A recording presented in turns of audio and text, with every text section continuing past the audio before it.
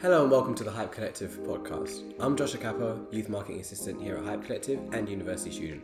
And I'm Paul Stollery, Creative Director at Hype Collective. So if you haven't heard of us, we're a student marketing agency and we work primarily across experiential marketing, content production and research. Now, towards the end of last year, we were speaking to a load of students about how we could help them take their first steps in their careers. And pretty much all of them said the same thing. They said we want to find a mentor. And we thought, working in the industry, that would be something that we could probably help them out with. We started Hype Mentoring at the top of 2018, a scheme that connects young people to the creative industries. And in our first Hype Collective podcast series, we'll be chatting to some of our amazing mentors about how they got to where they are now and what advice they'll have for students and young people beginning their careers.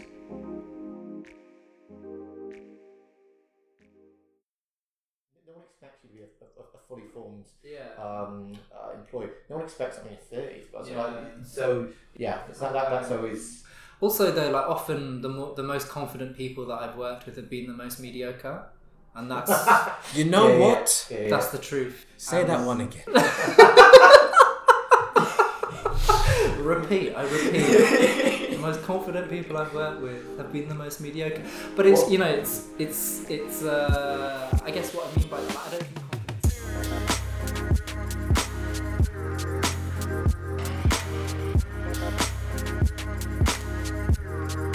Hey, I'm Joshua Capo, And I'm Paul Stollery. and this is Hype Collective's Meet the Mentors. This week, we're speaking to Will de Groot, Head of Insight at the Elephant Room, to find out why research is more than just stuffing people with good. Hope you enjoy.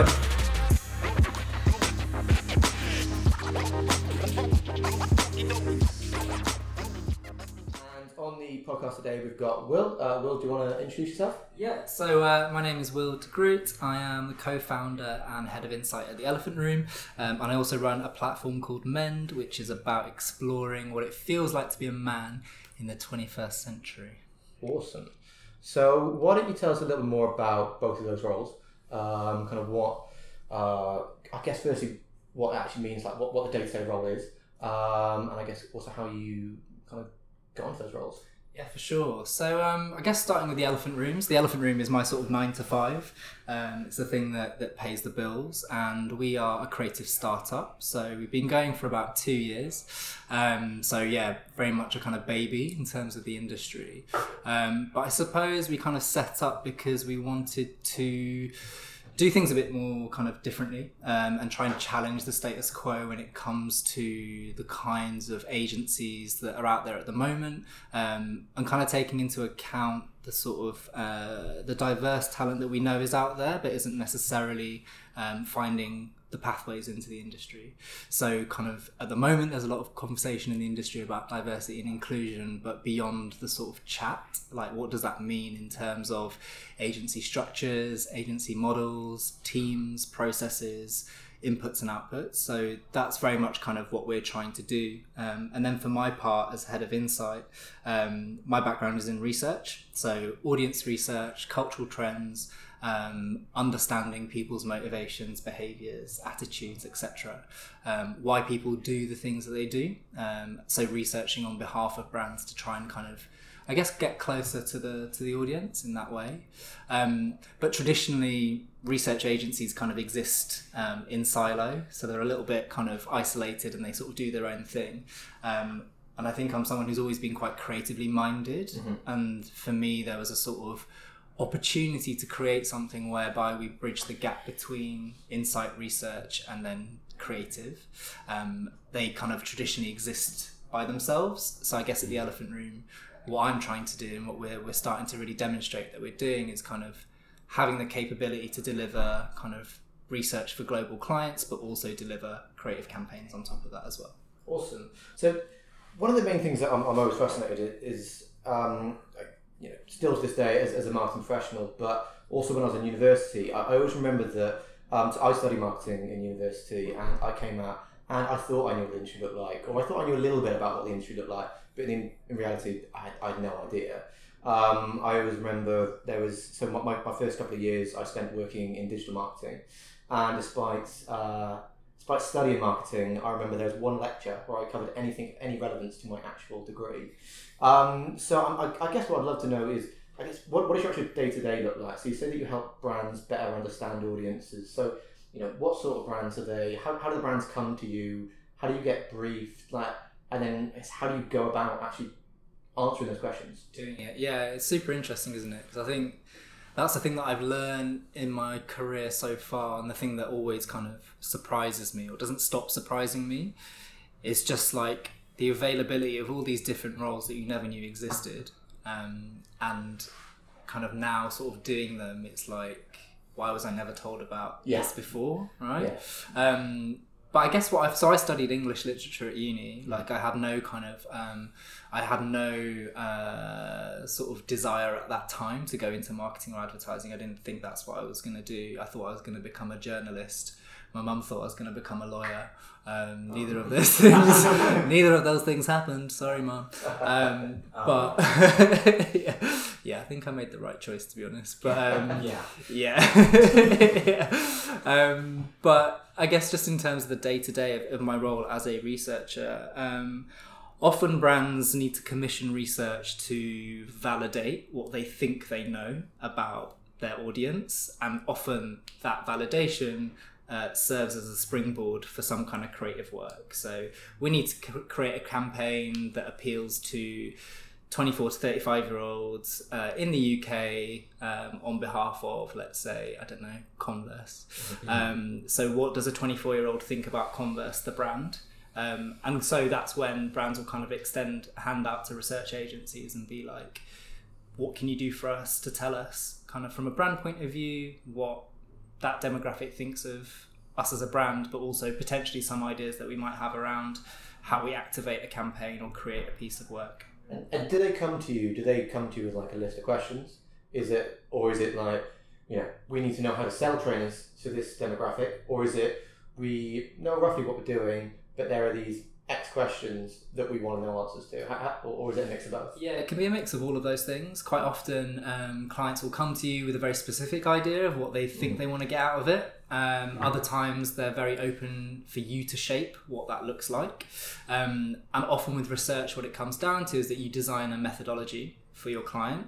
So you look at their brief and you look at their problem and you look at the kind of people they want to talk to, and you think about what's the best way to go out and reach those people, what's the best way that we can capture that insight and present that back to the client. And often as well, it's like, what's the best output for that client? So is the purpose of doing this research to then hand it over to a creative agency so that they can go off and create a campaign? Or is it actually just for internal purposes? So does the client just need to educate team members on what the audience kind of think and feel? So it depends on the output, but there's lots of different ways that you can kind of design the approach. Also, see, now when you talk about research, I know like a lot of students in my university, especially when I tell them that, there's this role going or this role going, because sometimes I help people if they want to find internships or whatever, and they're like, it seems boring, it seems like something I wouldn't be interested in. Research is one of those ones where people think, oh wow, yeah, definitely wouldn't want to do that. However, what would you say to that?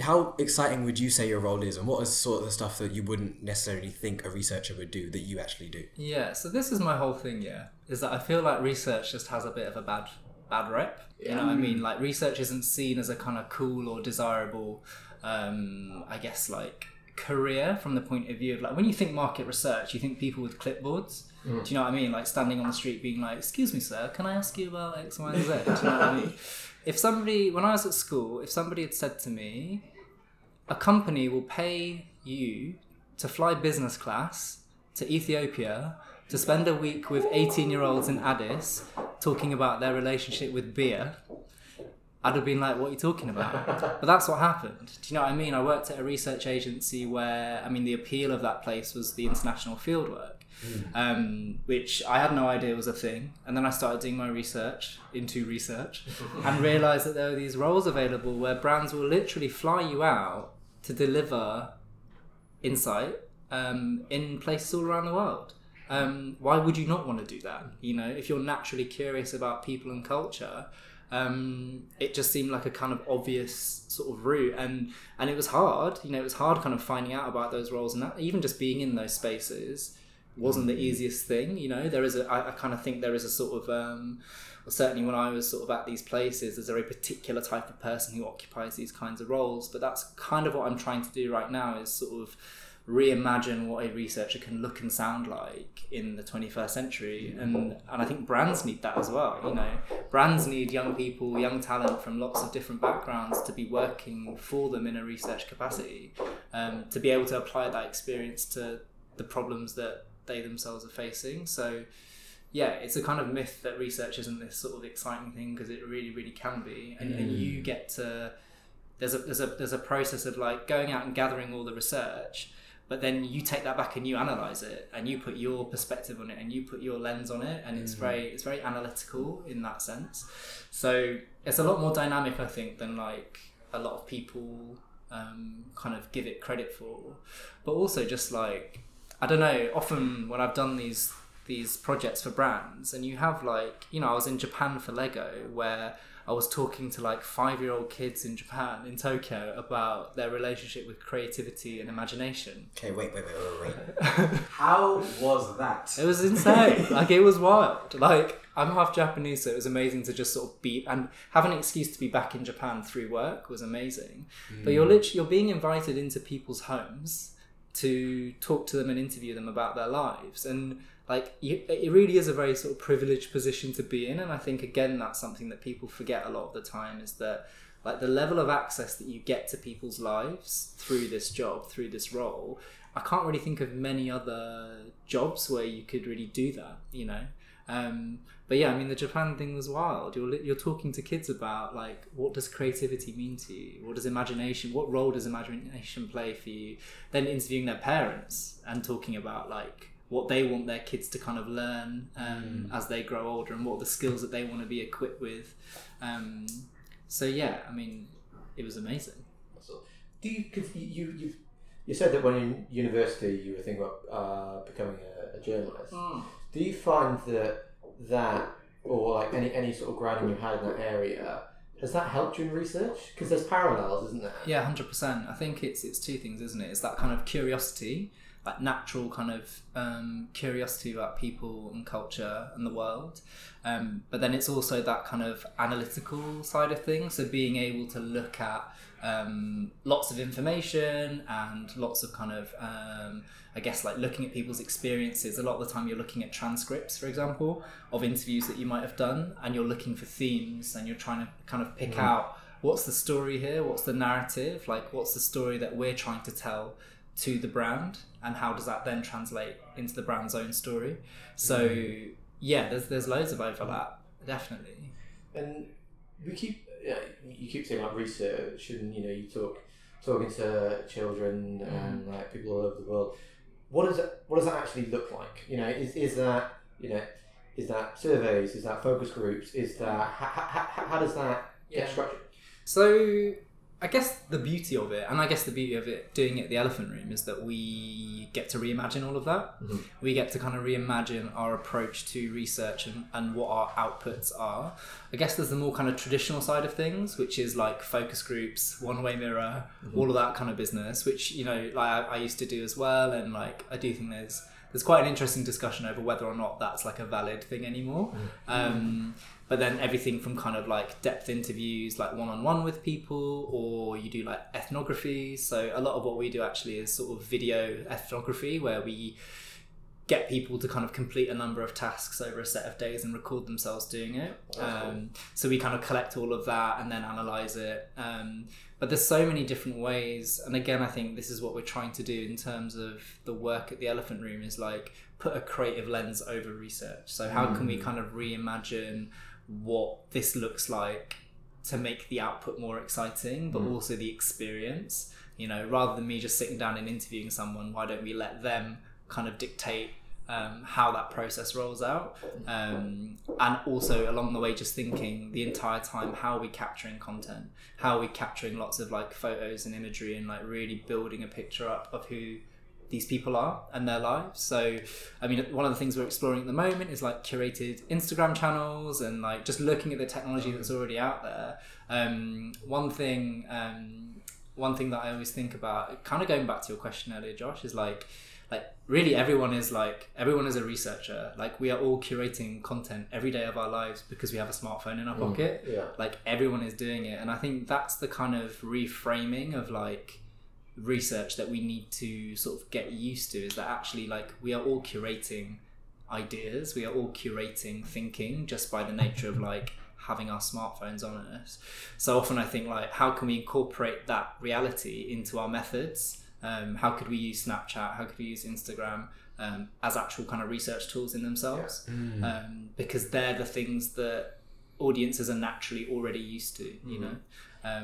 So again, it's like a constant process of reimagining like what it could be. One thing we've done here is like create short kind of insight-led documentary films for our clients, which have been really, really like amazing. Probably one of my favorite things I've ever worked on, just because it was just that amazing combination of like creativity and insight. You know, it was a research-led project that had a creative execution, which was working with a proper like director of photography, like film crew, sound man, you know, like it was incredible, and the output was just beautiful. Like it's probably the proudest thing I've done. That's yeah. awesome. Wow. Yeah. Was that then just made for the owners of the company? Did they go on and take it? So that was for a brand, for a client, for their like internal purposes. So we were kind of putting a bit of a face up to kind of youth. Well, not necessarily youth culture. I'm always a bit like that term youth culture Thrown around a lot. I think it was just, it was more kind of, I saw it as like an exercise in kind of bringing to life the lives of 16-year-olds in London in the most authentic way possible.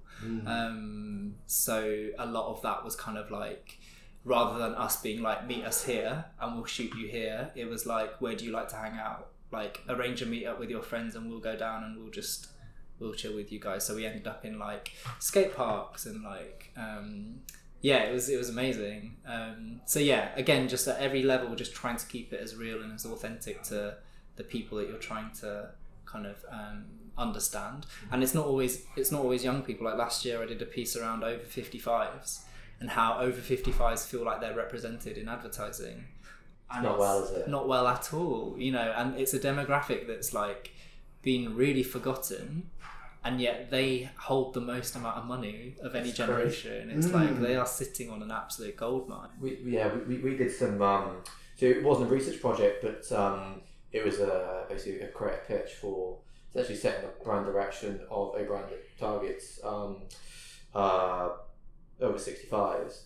And we did a similar research, and literally like it was interesting. Like basically the defining insight we came back with was people don't feel that your brand is right for them because they don't see themselves as old, and you're a brand for old people. And you know, we started talking about how they're represented, and how they see themselves in the media. And it's a forgotten audience, isn't it? Because everyone is, I think a lot of brands get youth wrong, but at least they're thinking about them. Whereas so many brands just forget about old people and they think of them as these. It's almost like you hit 65 and suddenly you've come from another planet. Whereas actually, like the behaviour is, I think there's something about like how the biggest rise in solo travel is like women over 50, single women over 55 globally or something like that. Yeah, we did a bit about it. It wasn't towards old people, but we did a bit of research last year where we looked into travel trends, and Hostelworld told us that the biggest, it's like 55% of their bookings now come from women on their own, and so that's a massive growth area for them.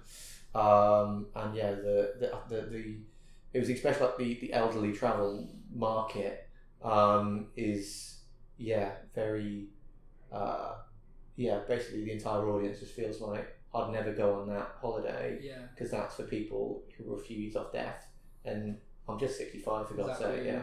Yeah, I think it's exactly that as well, like sort of taking it back to the role of the researcher, but I kind of just see it as like it's your responsibility to represent the voice of the audience. There's nobody else in that room, like when it's like a client meeting or the creatives or, you know, even the strategists. Like there's a difference between research and strategy. Like I've kind of done both roles, and I think they're complementary, but they're also very different kinds of roles. And in that room, the audience isn't there. And so you're the closest thing that anybody in that room has to the reality of who these people are.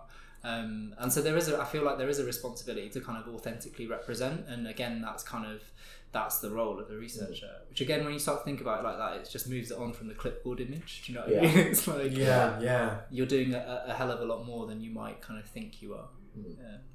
Awesome. Absolutely. One thing that I did want to ask, going back to this whole thing of like what people think they're going into versus what they're actually going into, is a question that's kind of phrased for you to like fill out the rest of the sentence. If I knew then what I know now, and by then I mean like throwback to when you were 18, 19, just done freshers, just done all the going out and whatever, and then just realised that you actually have a degree to do. If you knew then what you know now, what would you have done differently, done the same, told yourself, all of that stuff? It's really interesting, because I was talking about this question with a colleague of mine, and so I was at university 10 years ago. Is that right? What are we? Yeah. So I was in my second year 10 years ago. Wow. Which is wild. It's stressful when you start coming back, isn't it? You're like, no, it was 5 to 6. When did I become that person? Yeah. I don't have this problem yet. Just for the record. You will. So wild, honestly. But the world, even though it was only 10 years ago, the world was very different. Like the world was very different. I mean, I feel like I sound like I'm 60, but like the truth is, back in my day, I do that a lot in this job. I always use, you shouldn't use it as a reference point in university, in research, but I do often end up saying back when I was in university, and I just feel like I can just feel my back going.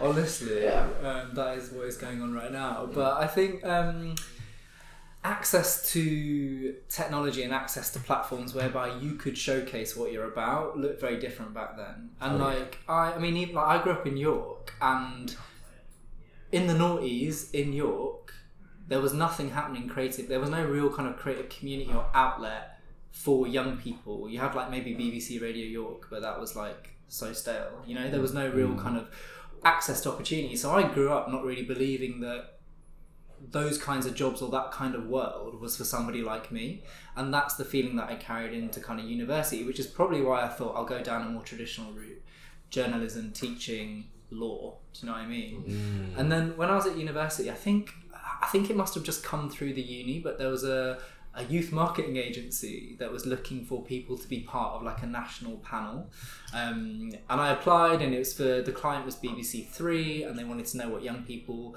thought of various issues relating to them at the time, and I just kind of like gave it a go because I thought, why the hell not? Got onto this panel, and that really was like the beginning of me starting to understand that like maybe, just maybe, like this was a world that I could exist in. And they used to do these kind of workshops at BBC Television Centre, and so you'd go up, I went to uni down in Brighton, but you'd go up for the day and they'd run workshops with programme makers and creatives from the BBC, and I was just like, this is wild. Like I'm actually sat in the room with these people, and again, like I'm just this kid from York. There's a real kind of like exposure to an industry that previously just hadn't been there at all. So I guess what I'm trying to say really is just like there's always those opportunities and there's always those doors, but you just have to kind of really go out there and find them. And I think a huge part of what held me back, like your question kind of what do you wish you knew then that you know now, I kind of wish that I believed that I was more capable than I thought I was. Do you know what I mean? Like back then I just didn't really think that I was capable or able to exist in any of those spaces, whereas actually, and it's interesting kind of reflecting back on my career sat where I am now, it's just sort of like absolutely, like it's possible, but it's taken me ages to kind of get to that point. I think the beauty of where things are now for young people is that you have Instagram, you have Twitter, you have all these platforms whereby you can really showcase what you're about. And I think that's the really important thing, is like you need to be able to communicate and express what you're about, and that's what's going to draw attention, by which I don't just mean like your ability to like take a nice photo and put a nice filter over it, but I mean like what is it that you represent, what is it that you're trying to communicate from the point of view of like your view on culture, why would people be interested in your opinion? You know, what's your unique point of view? And I think all of those things, you know, you see people now starting to kind of build those platforms out for themselves, but as soon as you can start to kind of curate that sort of those sorts of ideas for yourself, I think the better, because then you have more in your arsenal to show people, right? Like you can direct them to your blog, you can direct them to your Instagram. It's interesting now, I get a lot of young like student graphic designers get in touch, and they'll be like, hey, could you check out my portfolio, like if you could just check out my website, and I'll just be like, can you just send me a link to your Instagram? And I'll look at their Instagram and then I'm like, cool, like, are you available? Do you want to just come in for like a couple, you know, we've had people do that. Shout out Amy, and they've and they've ended up doing like a month's internship with us because they just DM me on Instagram. The other thing that tends to happen as well with young designers is that they'll send through a portfolio and then I'll meet them and we'll talk through it, and then I'll be like, have you got like a Tumblr or something? Then they show me their Tumblr, and on their Tumblr they've got album covers that they've designed and like all this other stuff. This is what I tell all my designer friends, especially one of my friends. I always tell him, can you put the stuff that you do for fun on your portfolio, because it looks better than the client stuff you do, because their creative vision for their own products was whack compared to yours. So exactly, that's a reimagining of like, you know, there's an illustrator I saw recently, I think you guys know him, who did some stuff like he just sort of reimagined Burberry like through his own kind of illustrative style, and it was amazing. And so who was that? That was Denzel. Denzel. Yes, shout out Denzel. It's just wicked. It's just like, it says so much about who he is, his style, his approach, like the way that he sees the world. So yeah, like I've been there with young designers where it's like, actually the work that's on your Tumblr is far more interesting than what you've put in your portfolio, but you've put in your portfolio what you think people want to see. Whereas your Tumblr is telling me so much more about you as a person, on what you're about. So I think it just comes back to that point of like, don't be afraid to sort of put out there the things that really communicate who you are and your ideas, you know. And so there are so many channels by which you can do that, and I think, yeah, for me, I wish I'd sort of done it earlier. I wish I'd done more of it and been bolder with it as well, you know.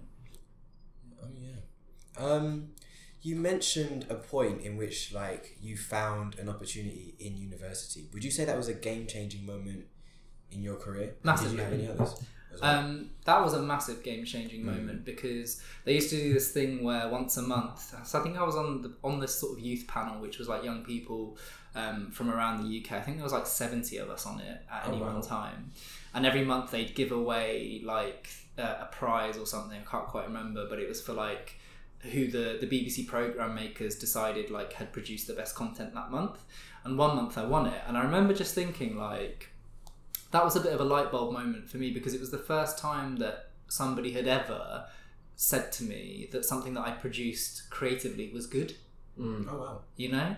And it was just like a real kind of light bulb moment where you had the endorsement of programme makers at the BBC, which for somebody like me just felt like the most far away thing ever, kind of growing up where I did. But suddenly it was like you're in this space where people are saying, no, actually, like, your work is good. And it was the first time that I'd ever really been told that. And it was just a moment like that started making me think, actually, maybe this is an industry that I could find some space in, or I could, you know, it's that kind of recognition from people that you think, or you would like to think know what they're talking about.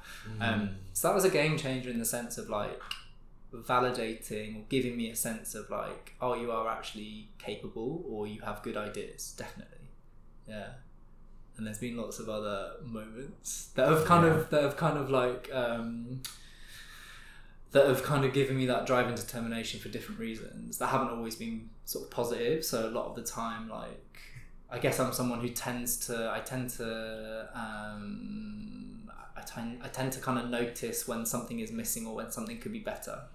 And quite often in places that I've worked where I haven't necessarily agreed with the workplace culture, I found that really hard. You know, I've worked in some places that have been really tough for me personally, just on the point of view of like the kind of people and the kind of culture that I was working around, and having to kind of be exposed to certain things that maybe I wasn't used to in my personal life, in terms of just like people's ability to navigate a conversation around race, ethnicity. Oh yeah, that one. Yeah, so it's something that like I've had to find my own way of navigating those experiences, and often that's been through trying to educate, which isn't the kind of it can be quite exhausting. Oh yeah. And it feels like a extracurricular activity at work that you shouldn't have to engage in. Extracurricular. Extracurricular. I wish there was an examination that you could just. It does, mate.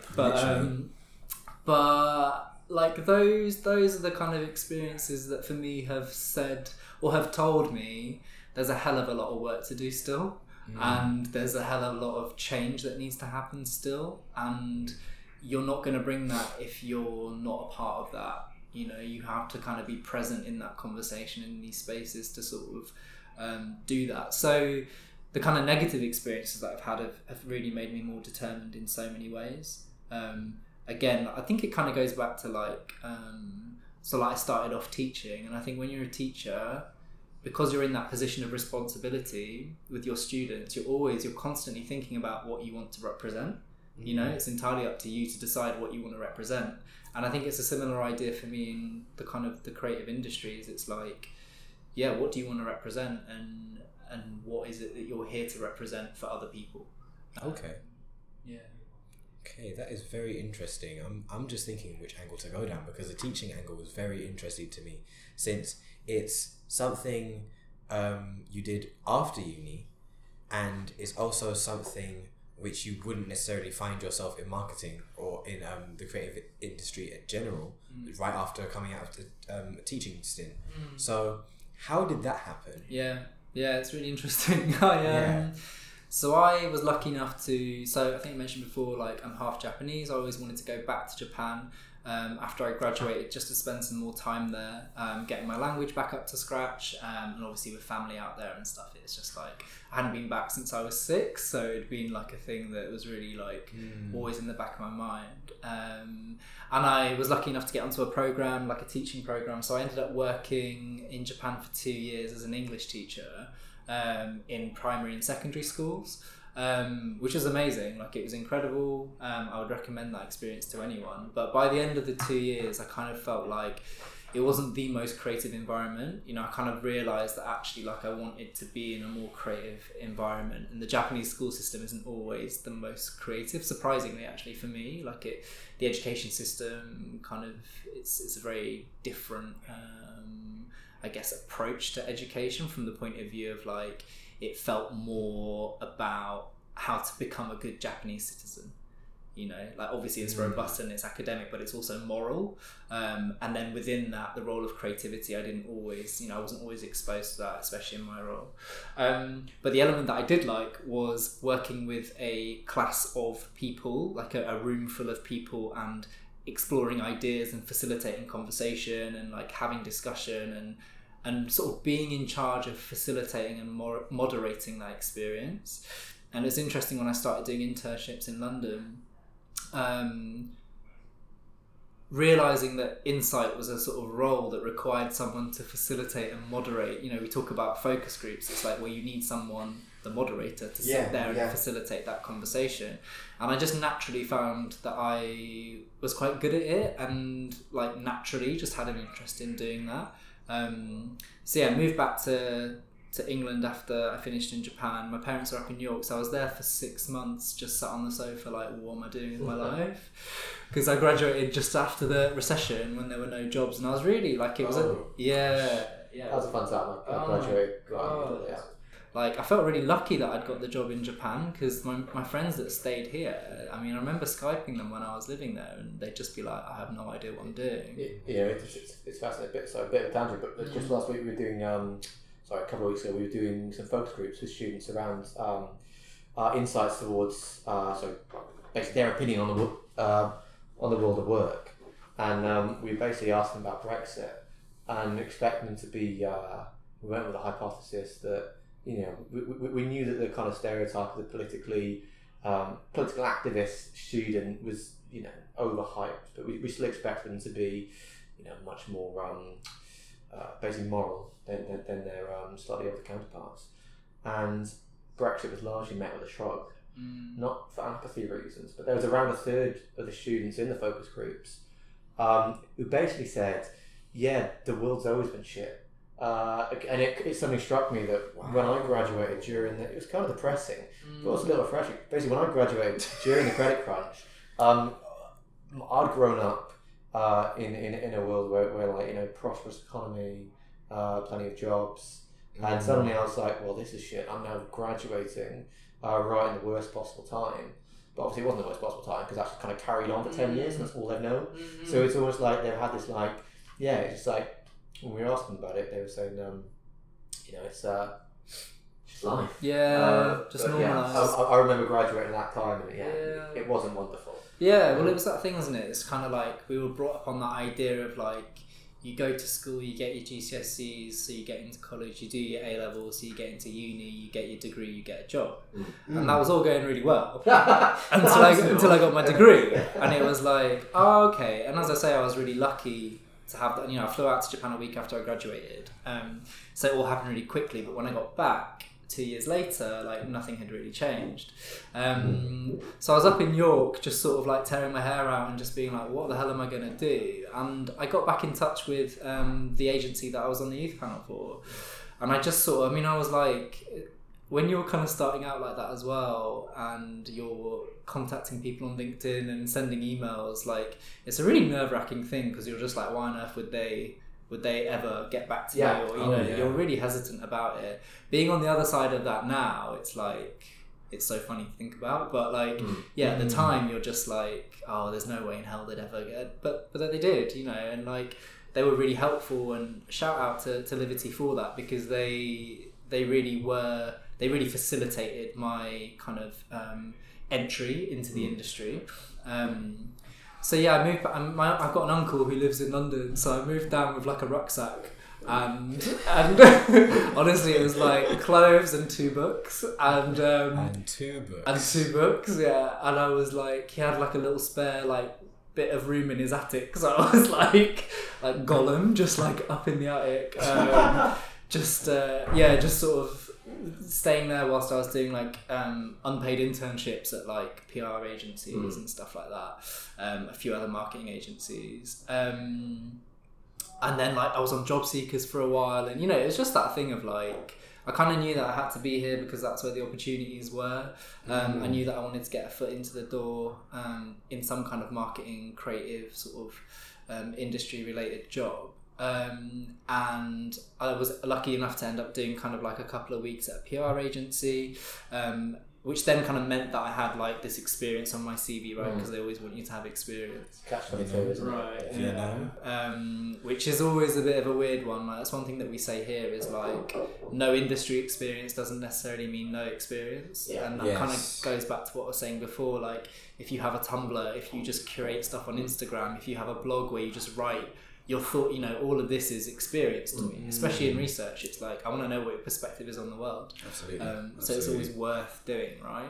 I'm much more, personally, I'd be much more inclined to look at somebody's blog than their CV to get an understanding of whether or not I think they're a good fit for working with us. A CV just feels like a formality that is kind of not so relevant right now. I don't think that really tells you about people. There's right and wrong. It feels like there's right and wrong answers on a CV, doesn't it? Yeah. Whereas on a blog, on your Insta, that's who you are. The personality. Which I think like for graduates is, I'm so much more interested in that. To be honest, even for me, like you guys at Hype Collective, you found me through, and even you at the Elephant Room, you guys all found me through my Twitter, and through I found you. Well, Simon found you through the guest list, which is awesome. Yeah. And that is a email chain. But he replied to me on Twitter, which is very interesting. So, and that's how we got in contact. Well, I do think, and that's actually what I want to touch on, because you did mention earlier about like people DM you on Instagram. Like, what do you think the form is on that? Like, just just students getting in touch out of the blue. Like, what is the form to approach somebody on those sorts of channels? Personally, I just love it. Like, if a young person has taken it like upon themselves to find out who you are, contact you, and share their work because they just want your opinion on it. I'm not even a designer. Do you know what I mean? But you're asking me like, what do you think? And I really like that people are bold enough, but also kind of like humble enough to sort of approach you to do that. That's a really that's one of the things that I always find is a really difficult line to walk. Yeah. Well, I don't know. It's not difficult, but often people can get it very, very wrong. That kind of balance between being confident, but also humble, and being very, very open. Yeah. Because I was just that to me in a graduate speaks volumes. Because if they come in saying like, "Look, I'm confident in who I am. I'm confident in what I can do," but equally I know no one expects you to be a fully formed employee. No one expects that when you're 30. That's always. Also, though, like often the most confident people that I've worked with have been the most mediocre, and that's you know what? Yeah. That's the truth. Say that one again. I repeat. The most confident people I've worked with have been the most mediocre. But it's I guess what I mean by that, like, I don't think confidence is a bad thing. We all need confidence, 100%. But I also think that like even if you're like a shit hot, I don't know, designer, creative, you're calling yourself a creative director at age 21, fine. Like I don't have an issue with that at all. I think the people who have issues with that are people who have like worked their entire career to get to that point, and that's for them to work out. But I don't have a problem with that if you can back it up. Like if your work kind of speaks to the kinds of the sort of messages that you're putting out. But also the other thing I'd say is that like it's one thing to kind of have an output and have a craft that's like amazing, but it's also another thing to have like interpersonal skills and good communication skills. And I think that's something that often gets lost is like, or a lot of people kind of forget, is that 50%, I'll never forget in my first interview for my internship, the lady that was interviewing me said, to be honest, Will, 50% of this job is knowing how to communicate with people. The other 50% is just like absorbing kind of all of the know-how and the jargon, etc. And it's always stuck with me because I just think like it was just a really simple, clean way of kind of framing what it is that we do in these roles. Regardless, it's all about communication, and it's not just about communicating an idea in a pitch or in a debrief or a presentation. It's about being able to communicate over email. Being able to communicate in the office, in a meeting.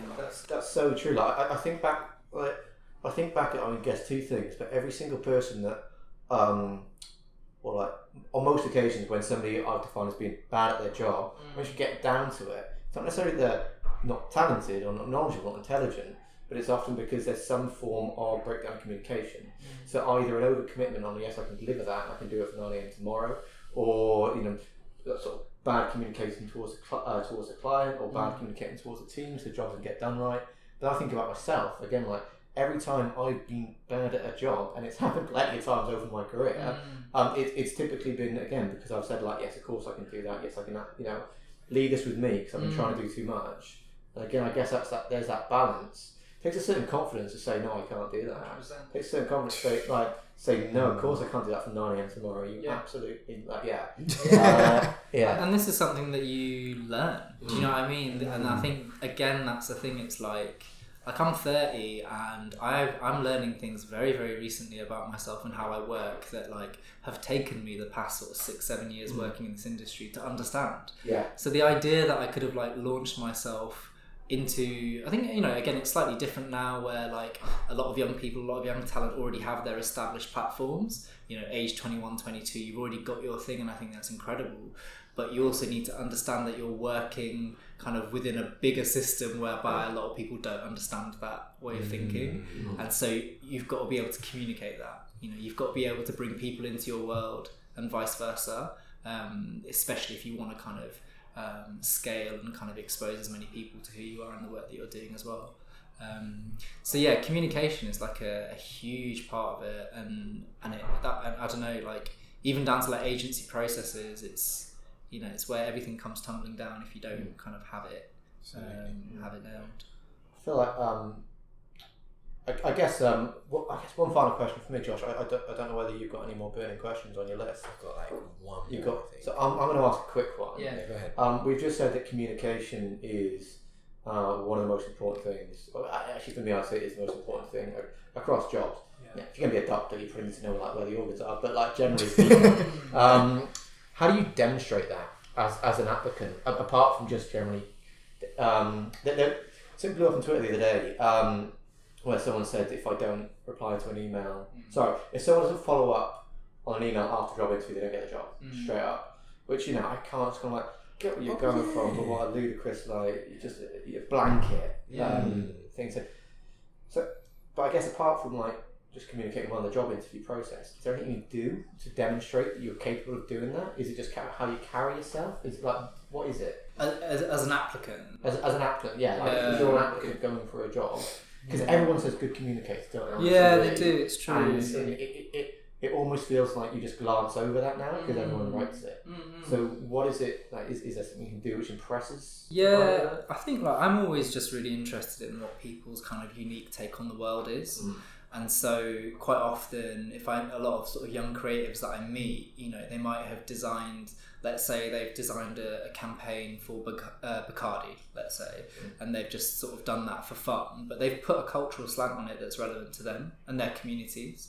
And I think that for me is where things get interesting, because it's no longer just your sort of bog standard campaign, but they're sort of infusing that with their own sort of cultural perspective and inheritance. And so that for me is where you are starting to communicate more than just good communication. It's sort of infused with other elements of who they are and their perspective and their identity that then gives me a sense of who they are.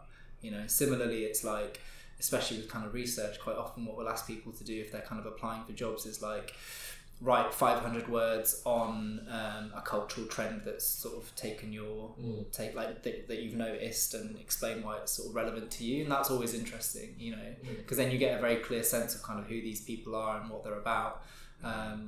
And they throw out the most unexpected things sometimes. So that again is for me, it's just an interesting way of asking people to bring their perspective on things and not the perspective that they think you want.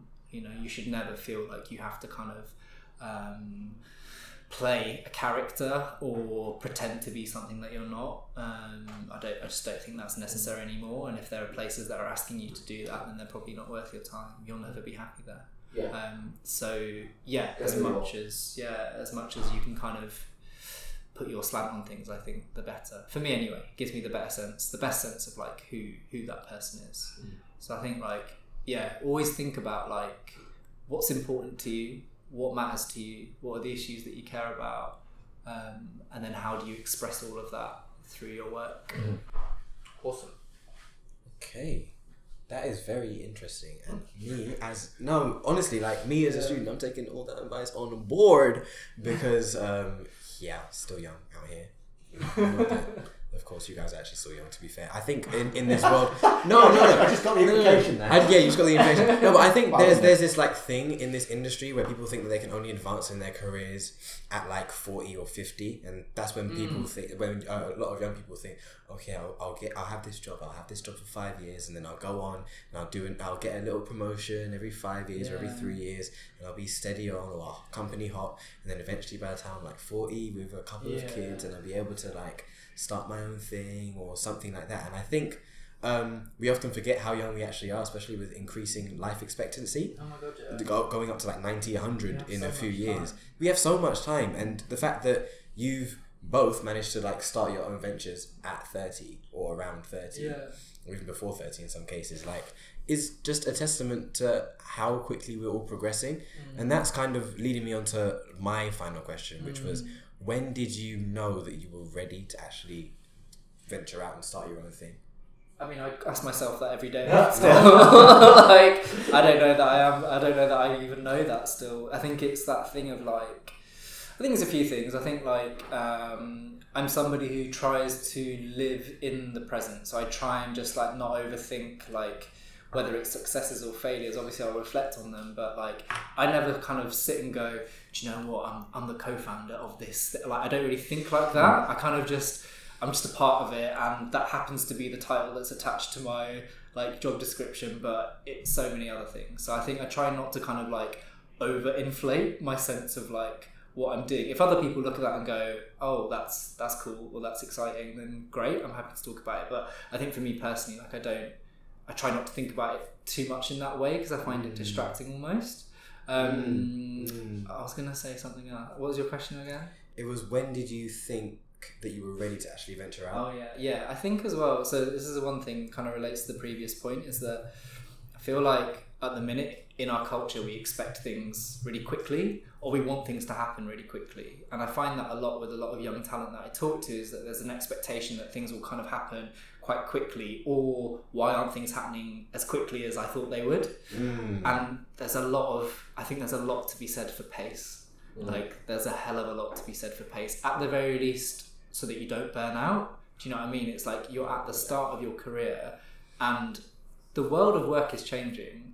Like careers are no longer linear. In 5 years' time, I don't know that I'll be working in advertising. Like, I can say that because I know that there are loads of other things that I want to try. Maybe I'll become a lawyer. No, I'm not going to do that. But like, there's lots of other things that I know that I want to do, right? But I know that so much of the experience that I've gained is transferable to other areas of work that I want to apply my sort of time to. So I guess that's one thing that I'd say. And then the other thing is just around like, I felt like I was ready to do the elephant room because I tried lots of other things and felt like I'd got enough experience to then go, do you know what? And confidently go, things need to be different and I want to do things differently. And it was a bit of an ultimatum to myself, because by the time I'd left my old job, I was like, to be honest, I don't think I want to work in this industry anymore. It was actually kind of making me quite disillusioned. And then it kind of happened that a group of people got together and I was a part of it. And off the back of that, the elephant room sort of became a thing. But it was a bit of a kind of last roll of the dice for me, just in terms of like, unless things can be better, this is not something I'm interested in doing.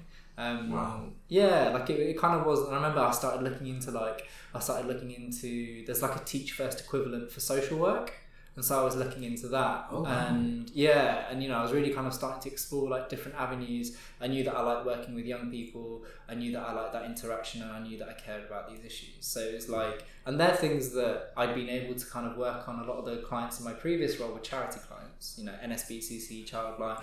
So there was that kind of like crossover to an extent in terms of like knowing that these are issues that I cared about and could apply a bit of kind of my time and thinking to. So yeah, I don't know about being ready, but I think there are certain things that happen in your career that solidify that you start to learn what you like and what you don't, what you need and what you don't need, the kind of people that you want to be around, the kind of people that you don't want to be around, and you start to sift, and that takes time, like that takes years, and you start to sift through that, and you figure out as well like where your skill sets lie. Do you know what I mean? Like, I didn't know that I was going to end up kind of running insight projects for these global brands, but I knew that I liked talking to people, and that's where it started. I knew that I was just quite curious about culture, and so I wanted a job that kind of allowed me to explore that curiosity as well. So you figure out these things over time and it becomes clearer. And I guess the thing that I'd always say is just like, always ask questions, like always ask people questions. If you're unsure, there is no silly question when it comes to kind of trying to find out about careers and pathways and stuff. Yeah. No, I think I totally agree. Like, you do. I think that's what I've learned over the last 10 years, is that no one's ever really ready. And chances, like, you always think of people as being these, like, when I was a student, if I thought about emailing, like, say, creative director of an agency or something like that, I think of them sat behind their desk and being like really confident and powerful. And now, like, in reality, like, every person I've met, sure, lots of people have confidence, like, project outwardly, but most people, if you say to them, are they ready? Are you ready for this big thing? 100%. If they say yes, they're lying. Like, everyone knows that. And that's what I've learned the last 10 years. Well, look, I think that is basically no one knows what they're doing. And on that note, we are going to end the podcast. Sweet. Will, thank you ever so much for being on the podcast today. Quickly before we wrap up, where can people find you? Yes, thanks, Josh. People can find me.